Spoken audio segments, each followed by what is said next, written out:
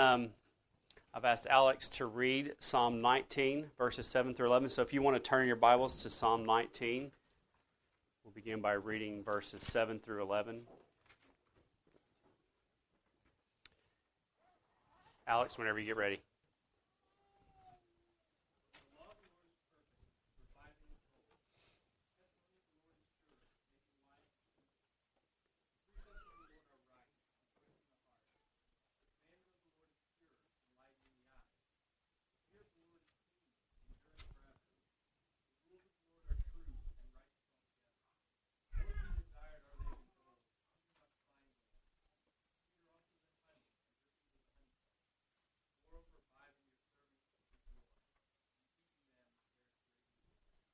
Thanks, Alex.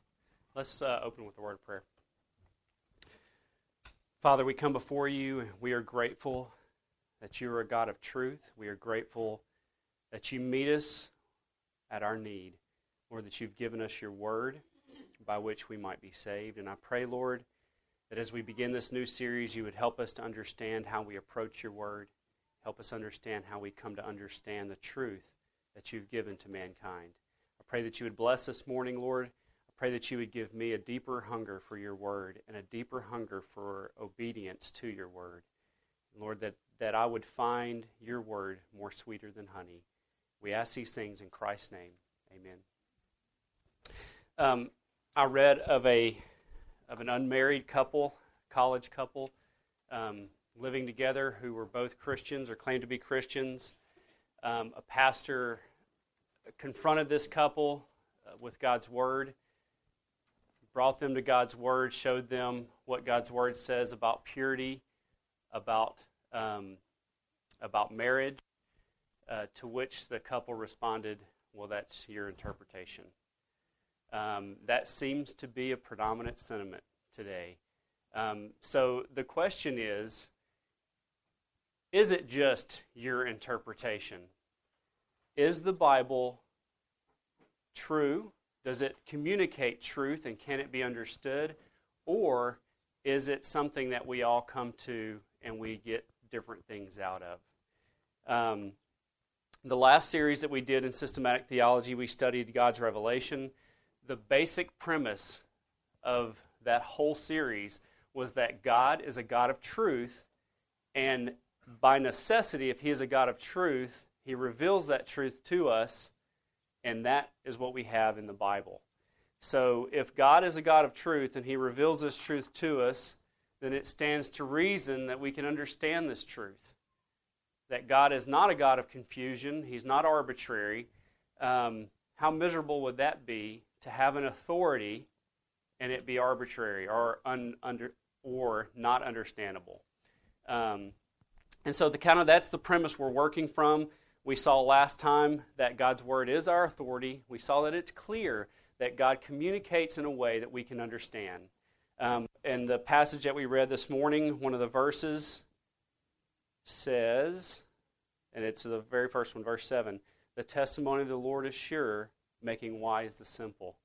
The understanding there is that even the simple can understand God's word. Basically the question we're going to attempt to answer this series is, does the Bible teach something in particular, or is the meaning basically up to us or what we get out of it? If, in fact, we are to believe God's word, there must be something to believe. If it communicates truth, there must be something that for us to understand. Yes? There should be, maybe we ran out. Yeah. Thanks, Calvin. Yeah. I think they need some more in the back, Calvin. Yeah. Raise your hand if you didn't get an outline. How did you not get one?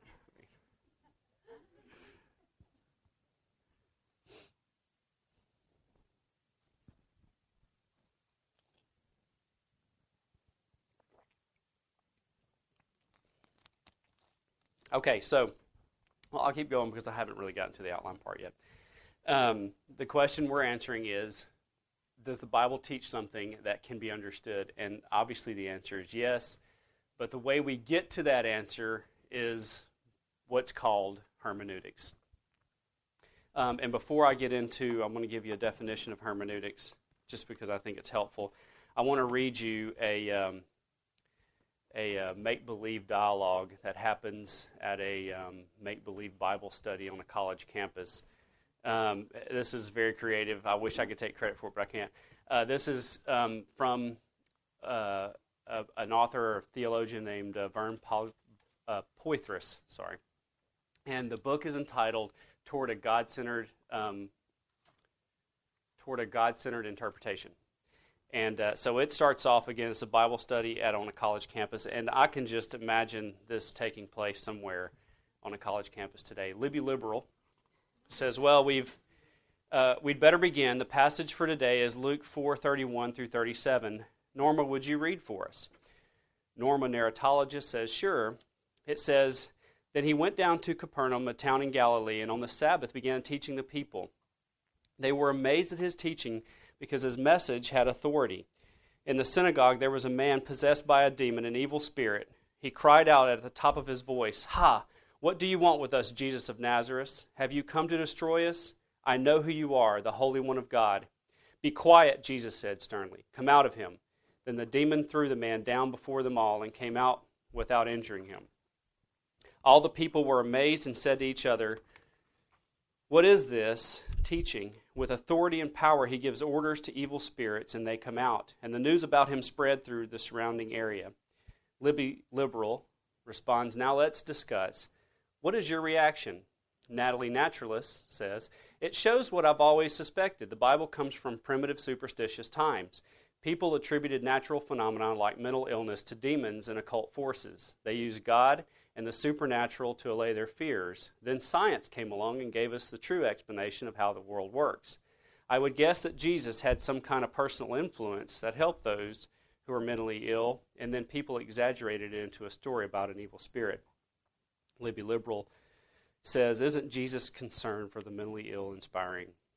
Carol Critical Method says, "It is still illuminating to apply modern historical methods to ancient documents. I've been doing some research. We can establish that this story was once transmitted as an oral tale during the period of the early church. It belongs to the category miracle story and the subcategory exorcism. The early church used it to reinforce the claim that Jesus had divine power and to confirm the authority of its teaching, which it claimed was derived from the Master. But as people passed on the story, they introduced changes and embellishments over time. There is probably some historical core to the story, but it is typical of the genre that would be impossible to be dogmatic. We really don't know what happened." Theotherapist pipes up, "Sure, the culture back then was different, but what is the same is the need for self-esteem. This guy, described as demon-possessed, must have had a low self-esteem. He was kind of weird, and so everybody despised him and called him names. They began to say that he was demon-possessed. This accusation only made him worse. Because of the power of suggestion, he began to believe it himself and acted more and more in the way other people expected a demon-possessed man to act. Jesus broke the power of the psychic dysfunction by affirming him. Jesus distinguished between the man himself and the picture of low self-esteem that others had imposed, symbolized by the demonic voice." Then Roland Relativist speaks up. "This discussion is a perfect illustration of the need for everyone to react to ideas in his or her own way. Each one of us has different ideas about this text. Each person sees the text against a different background of previous views and experiences. So the ideas are inevitably different. Sometimes our ideas are even opposite to each other's. How much richer are we for appreciating everyone's point of view? We can all benefit from the Bible or from any other book by letting it stimulate our ideas. Each of us must discover what is true for you, what works for you is true for you." Then Dick Deconstructionist pipes up. "Roland, people's reactions differ because language is always fluid, flexible, and inherently ambiguous.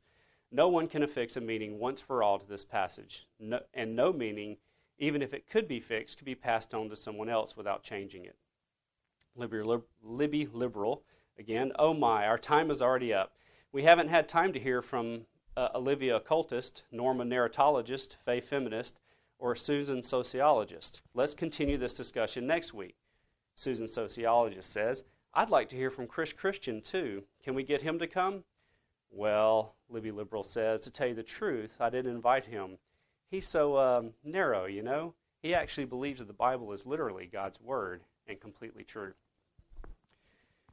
This is kind of a humorous way of pointing out that there are so many different approaches to the Bible today, and we are influenced by these hermeneutical approaches. And so what we're going to attempt to do is figure out, how do we approach God's Word? How have we been influenced in ways? What do we bring, the baggage that we've been taught, what do we bring to the text? And how can we understand God's Word more clearly? So let's begin with a couple of definitions that I think are helpful, maybe not, because when I was looking through my notes this morning, I realized that I interchanged these words quite a bit. Hermeneutics is the study. That's the first, number one. Hermeneutics is the study of the interpretation of written texts. And so what we're looking at would be called biblical hermeneutics. It's the actual study of interpretation. And then the second one is exegesis, is the interpretation of a written text. So you have biblical hermeneutics, which is a study of biblical exegesis. But people often, and I interchange the words pretty freely, so they're very close in meaning. Hermeneutics basically is the study of exegesis. So this is basically how the 6 weeks is going to go. As you heard in the sermon, or if you heard from Dan this morning, Wayne Mack will be here next Sunday. But then we'll pick right up after that, which is a pretty nice break, because this week I'm just going to give you a historical overview of biblical hermeneutics. And then after Wayne Mack, we'll talk about what is the orthodox hermeneutical or exegetical approach to the Bible. And then we'll go into, after that, it'll get very practical. So stay with me the first couple weeks. It'll be a little bit theoretical. My point in this is not for this to be a seminary class, because if it were, I wouldn't be teaching it. It is going to be very practical, and we will apply the things we're learning on the last 3 weeks. So stay with me the first 2 weeks. Actually, the last 4 weeks we'll be applying. Okay, so early church. And it's helpful, I think, to do a history of biblical hermeneutics, because there's nothing new under the sun.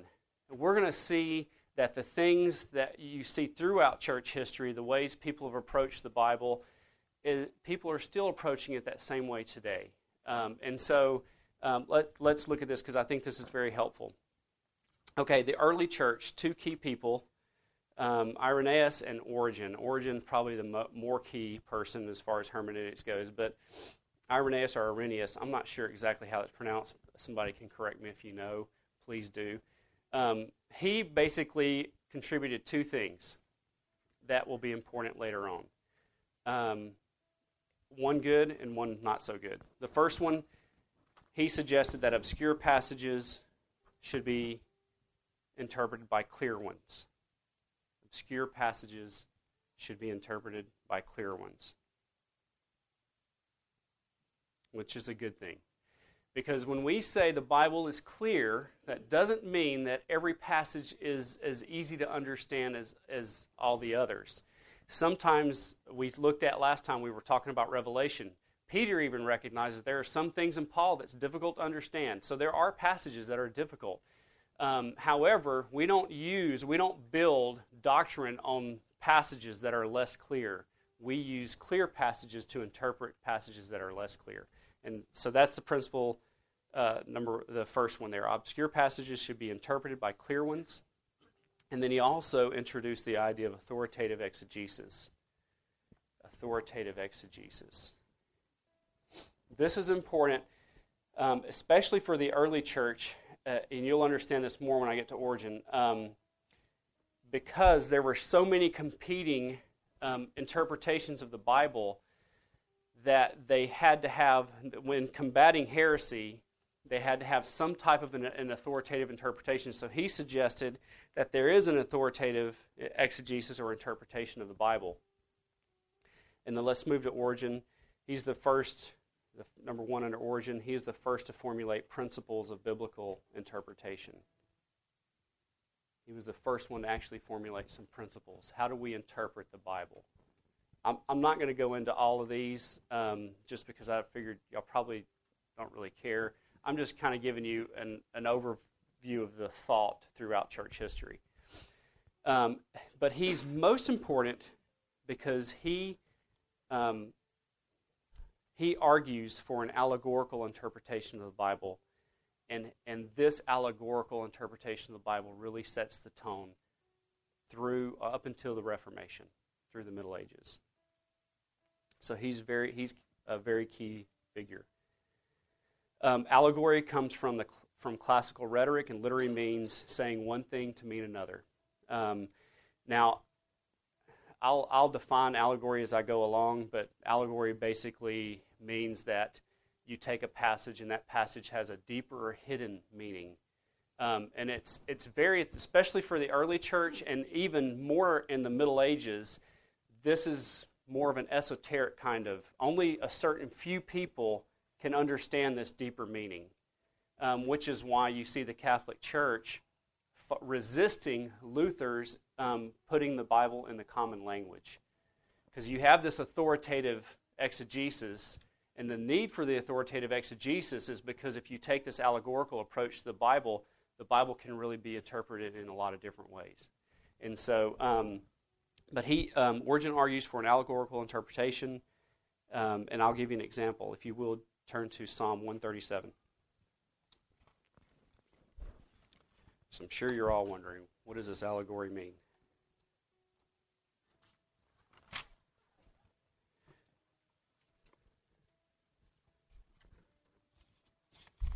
Psalm 137, we'll look specifically at verses 8 and 9.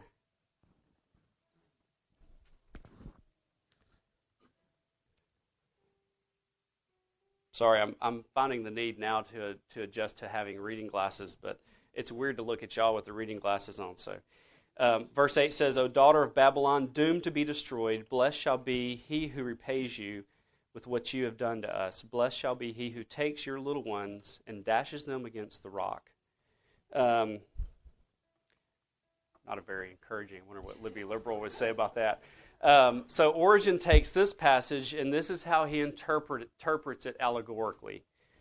He says, the infants of Babylon, Babylon meaning confusion, are the confused thoughts caused by evil, which have just been implanted and are growing up in the soul. The man who takes hold of them so that he breaks their heads by firmness and solidity of the word is dashing the infants of Babylon against the rock. That is an allegorical interpretation of this passage. So, for Origen, allegory basically means that any passage has a symbolic or a deeper meaning. And that's important, because by the end of this, I'm sure y'all are going to have some questions. Origen, however, did not disregard the literal interpretation, but the literal interpretation was not as important as the allegorical interpretation.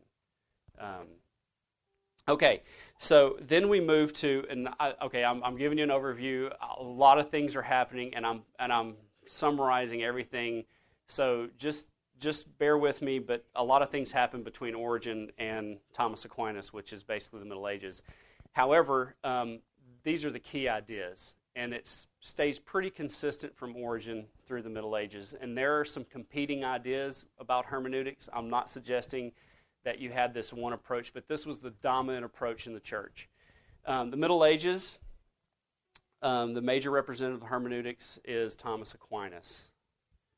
Thomas Aquinas is a huge figure. And so what I'm going to elaborate under the Middle Ages is basically Aquinas' thought on hermeneutics. Aquinas suggested that back to Irenaeus, he suggested the idea of the authoritative exegesis. Well, Aquinas now argues that the authoritative exegesis is the Catholic Church. Okay, he's arguing that the Catholic Church is those who are in charge of the Catholic Church give the authoritative exegesis. So you guys who have been sitting in Matt's church history some things are probably making some sense now. If the church is the authoritative exegesis, you have, again, it's going to argue against putting the Bible in the language of the common person. Because number one, they're not equipped to interpret the Bible allegorically, and if they even tried, they wouldn't get it right. And so allegory opens the Bible up to a lot of different types of interpretations. What Aquinas is trying to do is say, this is the right interpretation, and the way you know this is the right interpretation is because this is what the Catholic Church teaches. Aquinas held to a fourfold hermeneutical method, which many people refer to as the allegorical method. And I'm going to do that. From now on, when I say the allegorical method, I'm talking about this fourfold method, even though one of the fourfold interpretations is called allegory. Okay, so this fourfold hermeneutical method was proposed in the 5th century, and it gained steam, but Aquinas definitely held to this and taught it. And basically, it goes like this. Every text has 4 meanings, 4 levels of meanings. First, there's the historical, and this would be the literal interpretation. Secondly, there's the spiritual, and this would be like a moral application about the Christian life. So, again, you come to any passage in Scripture, and it has 4 levels of meaning. You have the literal or the historical. You have the spiritual, which would be a moral application, how we should live our lives. Then you have the allegorical interpretation. I know it gets a little bit confusing, but the allegorical aspect of the fourfold method, basically every passage has a reference to Christ in some way. And then the lastly, anagogical, or just put eschatological, or future things. Just write future things. Every passage has a prophetic meaning.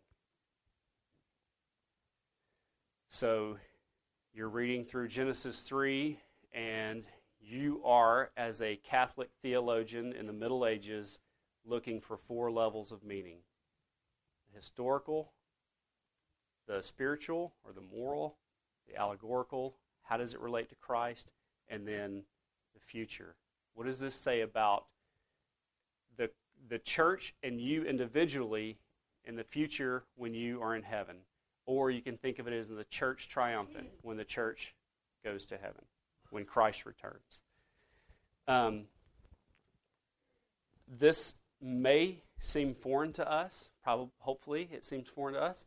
But people still approach the Bible this way. In fact, I found one man on the internet, a pastor, who, and if you would, you might want to turn here because Deuteronomy 22:10, he interprets Deuteronomy 22:10 allegorically.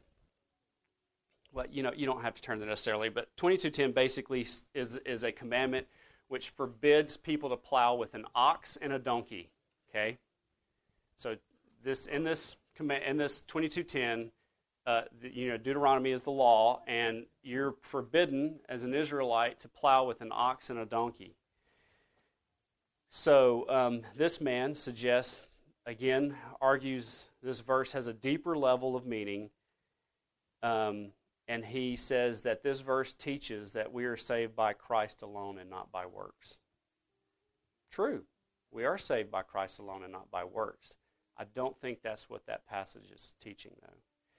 And this is how he gets there. He writes, we have scriptural, and I couldn't really figure that one out, but he says we have scriptural validation to believe that the ox represents Christ, and the donkey represents the one who needs salvation. We are not yoked to him as though we are working with him to accomplish our salvation. He goes on to argue, furthermore, he carries the idea of the donkey being the lost person throughout the whole Bible.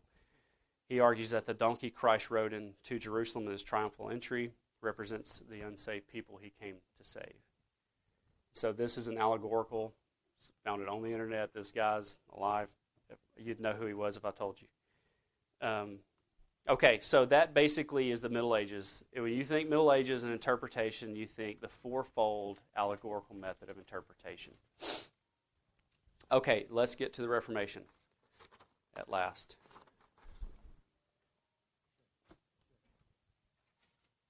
One of the key watchwords of the Reformation is, students, math students, I'll have to get on. One of the No. Key watchwords. It's the solas. What's one of the key solas? Sola Scriptura. That was one of the foundational ones for the Reformation. Sola Scriptura, which means Scripture alone. The Reformers used the principle of Sola Scriptura, or Scripture alone, to build a hermeneutical method. They rejected, to a large extent, some more consistently than others, the allegorical interpretation of the allegorical method. Scripture alone, this is your first one. Scripture alone meant that the historical sense is the true sense. That's number one. The historical sense is the true sense, or A, under the Reformation. Luther said that only the historical sense gives the true and sound doctrine. He also said that the Holy Spirit is the plainest writer and speaker in heaven and earth, and therefore his words cannot have more than one, and they are the very simplest sense, which we can call the literal, ordinary, natural sense.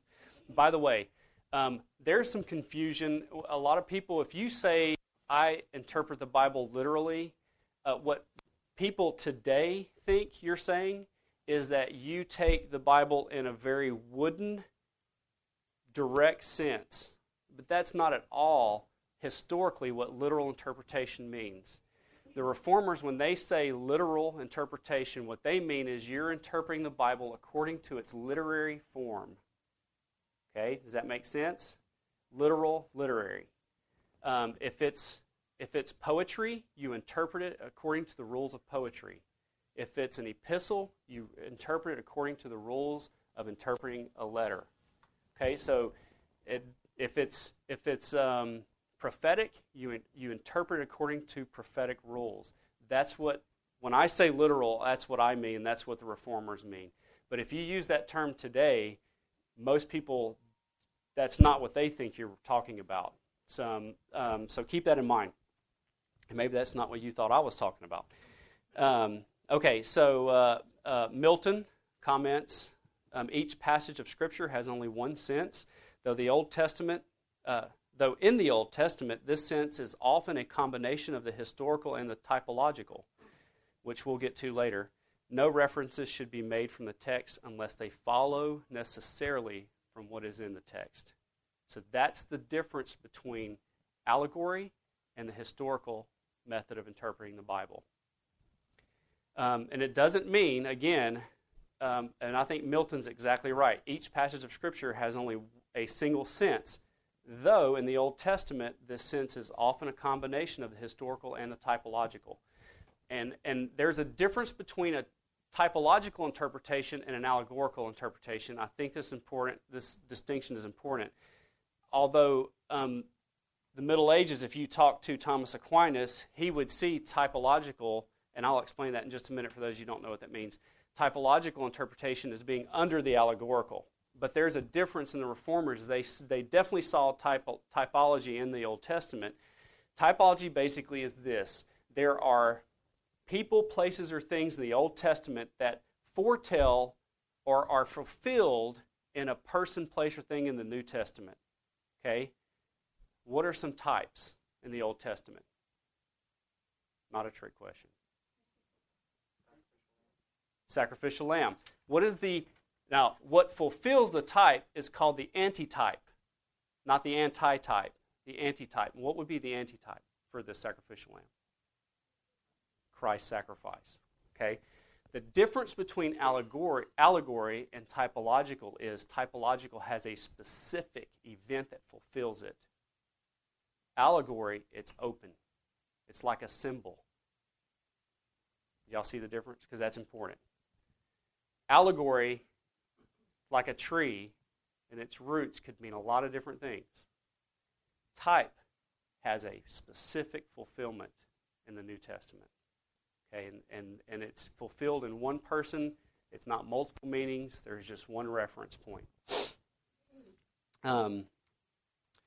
Okay, this Reformation idea of Luther's mainly turned the hermeneutic of the Middle Ages on its head.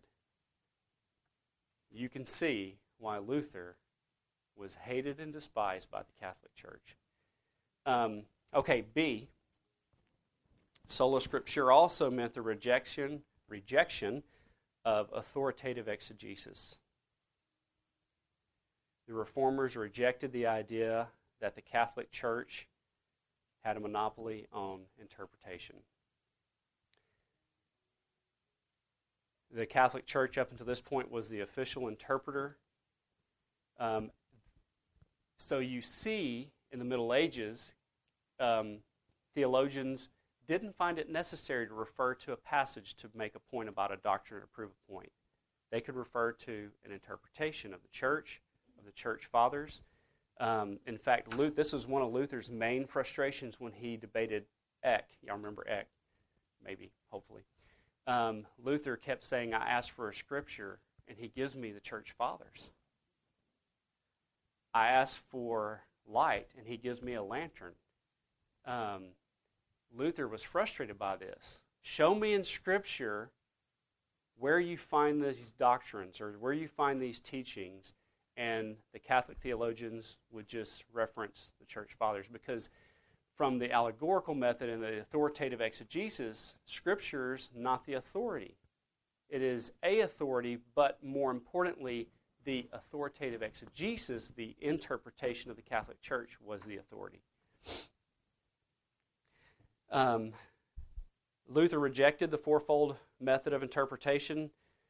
He writes, when I was a monk, I allegorized everything. But after lecturing on the Epistle of Romans, I came to have some knowledge of Christ. For therein I saw that Christ is not an allegory, and I learned to know what Christ actually was.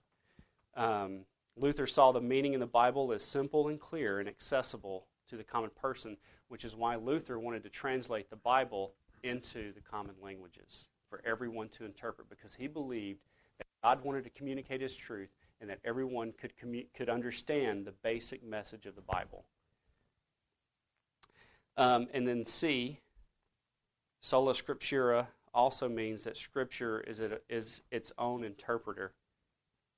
Scripture is its own interpreter.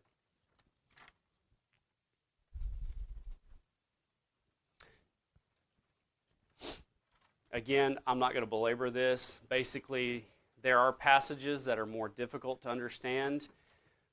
We have churches who believe different doctrines. One of the ways we can resolve this is we take passages that are more unclear and we interpret them by clear passages. And this is sometimes referred to as the analogy of faith. Okay, and then D, even though, I'm sorry, I'm not at D yet.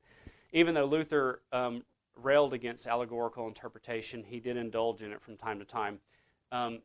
Calvin, on the other hand, I don't think he ever indulged in allegorical interpretation. In fact, one person that I was reading said that Calvin out-Luthered Luther when it came to allegory. Calvin was slow to find typological references to Christ in the Old Testament unless the New Testament gives specific warrant for it. Because you read anyone in the Middle Ages and they're finding types everywhere. Calvin was like, we need to be careful. We need to have some kind of warrant for finding a type in the Old Testament. In place of what is called allegorical, this is D, in place of what is called allegorical interpretation, the Reformers relied on the historical or literal interpretation.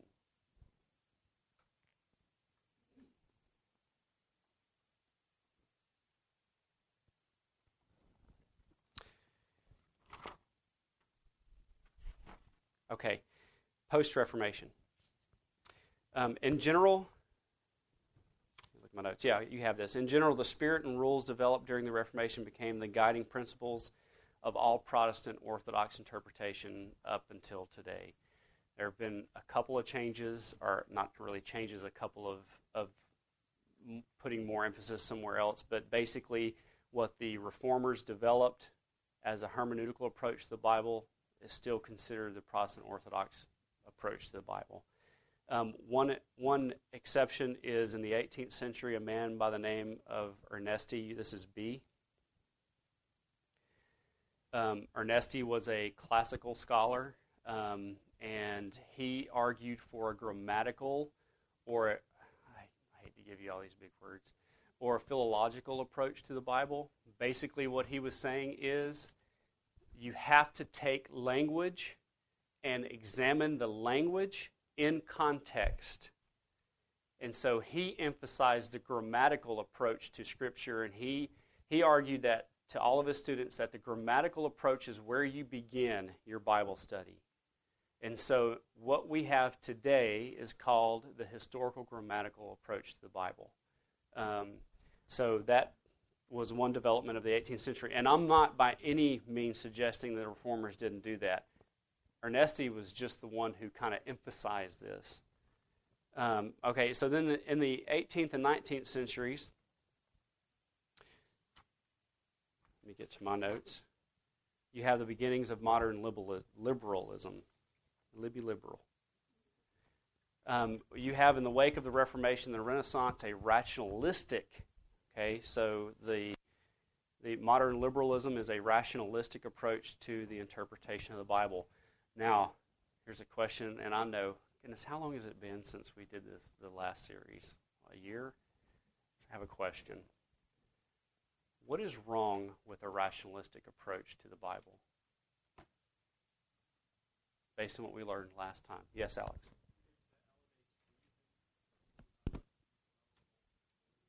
That's exactly right. It elevates reason to the level of ultimate authority. We sit in judgment of God's Word. What's wrong with that? What happened in Genesis? Fall. What did the fall affect? Everything. Our reason. So the flaw of modernism is this. We can objectively come to anything. We have presuppositions that we bring to any passage. And that's the problem with a rationalistic approach. Modernism said we reason, pure reason, can approach anything objectively. And the reality is that we are all affected by the fall, including our reason. Therefore, reason cannot sit in judgment of God's Word. It is not the ultimate authority. But the rationalistic approach began in this 18th and 19th centuries. The rationalistic approach asserts that anything that does not harmonize with reason is to be rejected. Thomas Jefferson, anybody know what he did to the Bible? What did he do? He took out the miraculous, the supernatural. So the Jeffersonian Bible takes out all the references to the supernatural events in the Gospels. That's a rationalistic approach to Scriptures. Anything that does not line up with reason, anything that science, now, you remember what was her name? What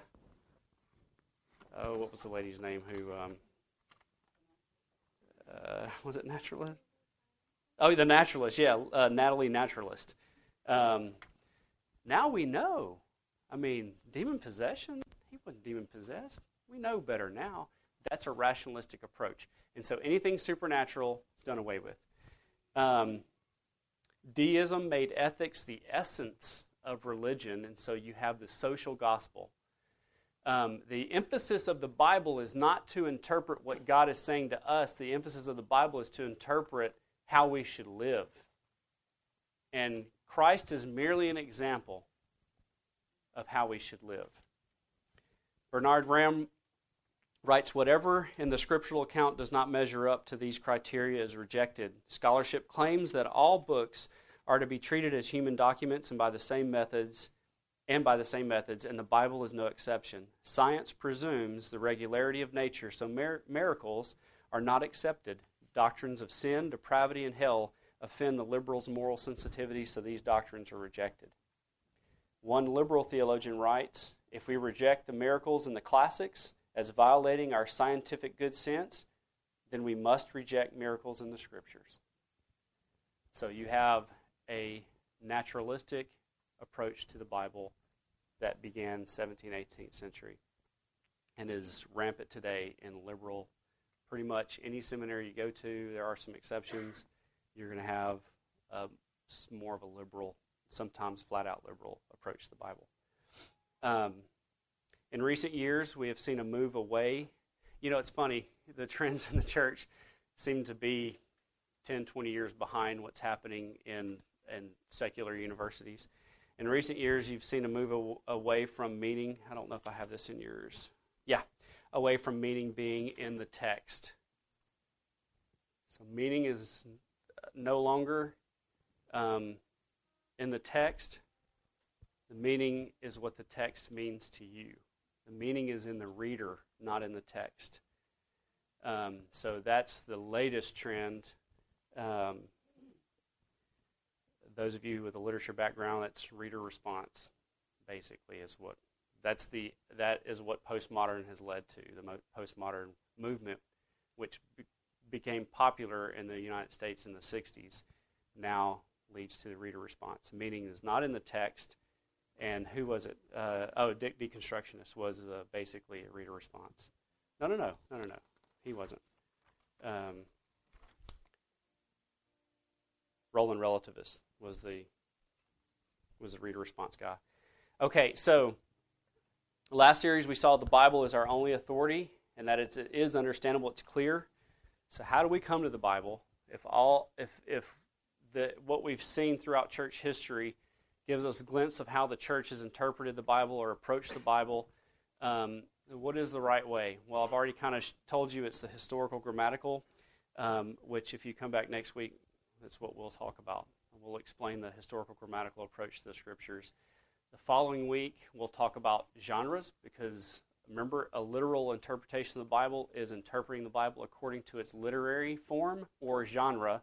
And so we'll talk about some of the dominant genres in Scripture the third week.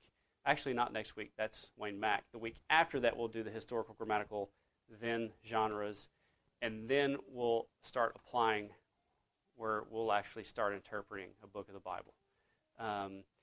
If you have questions, I have a couple of minutes. If you ask me a really hard question, I'm not gonna answer it today because I don't want to speak out of ignorance.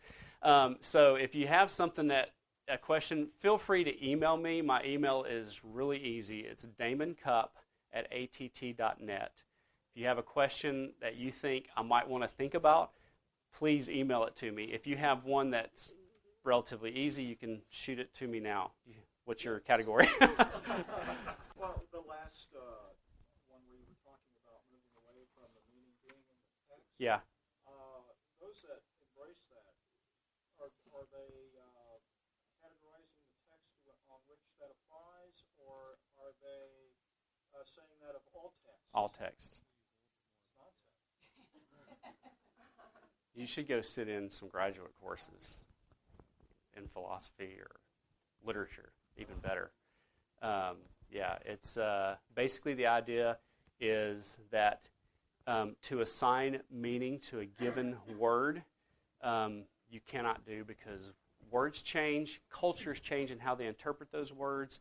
Therefore, you're going to bring meaning to a passage when you read it. There's no such thing as a text having meaning or truth in it. You bring everything to it.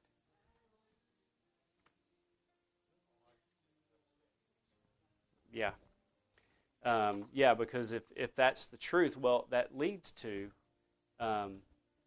that's your interpretation when you have a discussion over what the Bible says. I mean, that's the ultimate end of that. That was a good, easy question. Anybody else have a question? Okay. All right, well, let's close in prayer.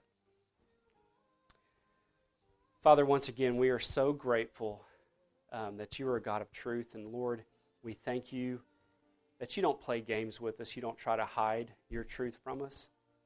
Lord, our problem is our sin. We can't understand your word because we refuse to obey it. Lord, I pray that you would give us humble hearts before your word. I pray that you would help us to eagerly seek your word. And I pray that you would help us to deal with the sin that prevents us from understanding. We thank you for this time together. May you be glorified in what we've learned. In Jesus' name we pray. Amen.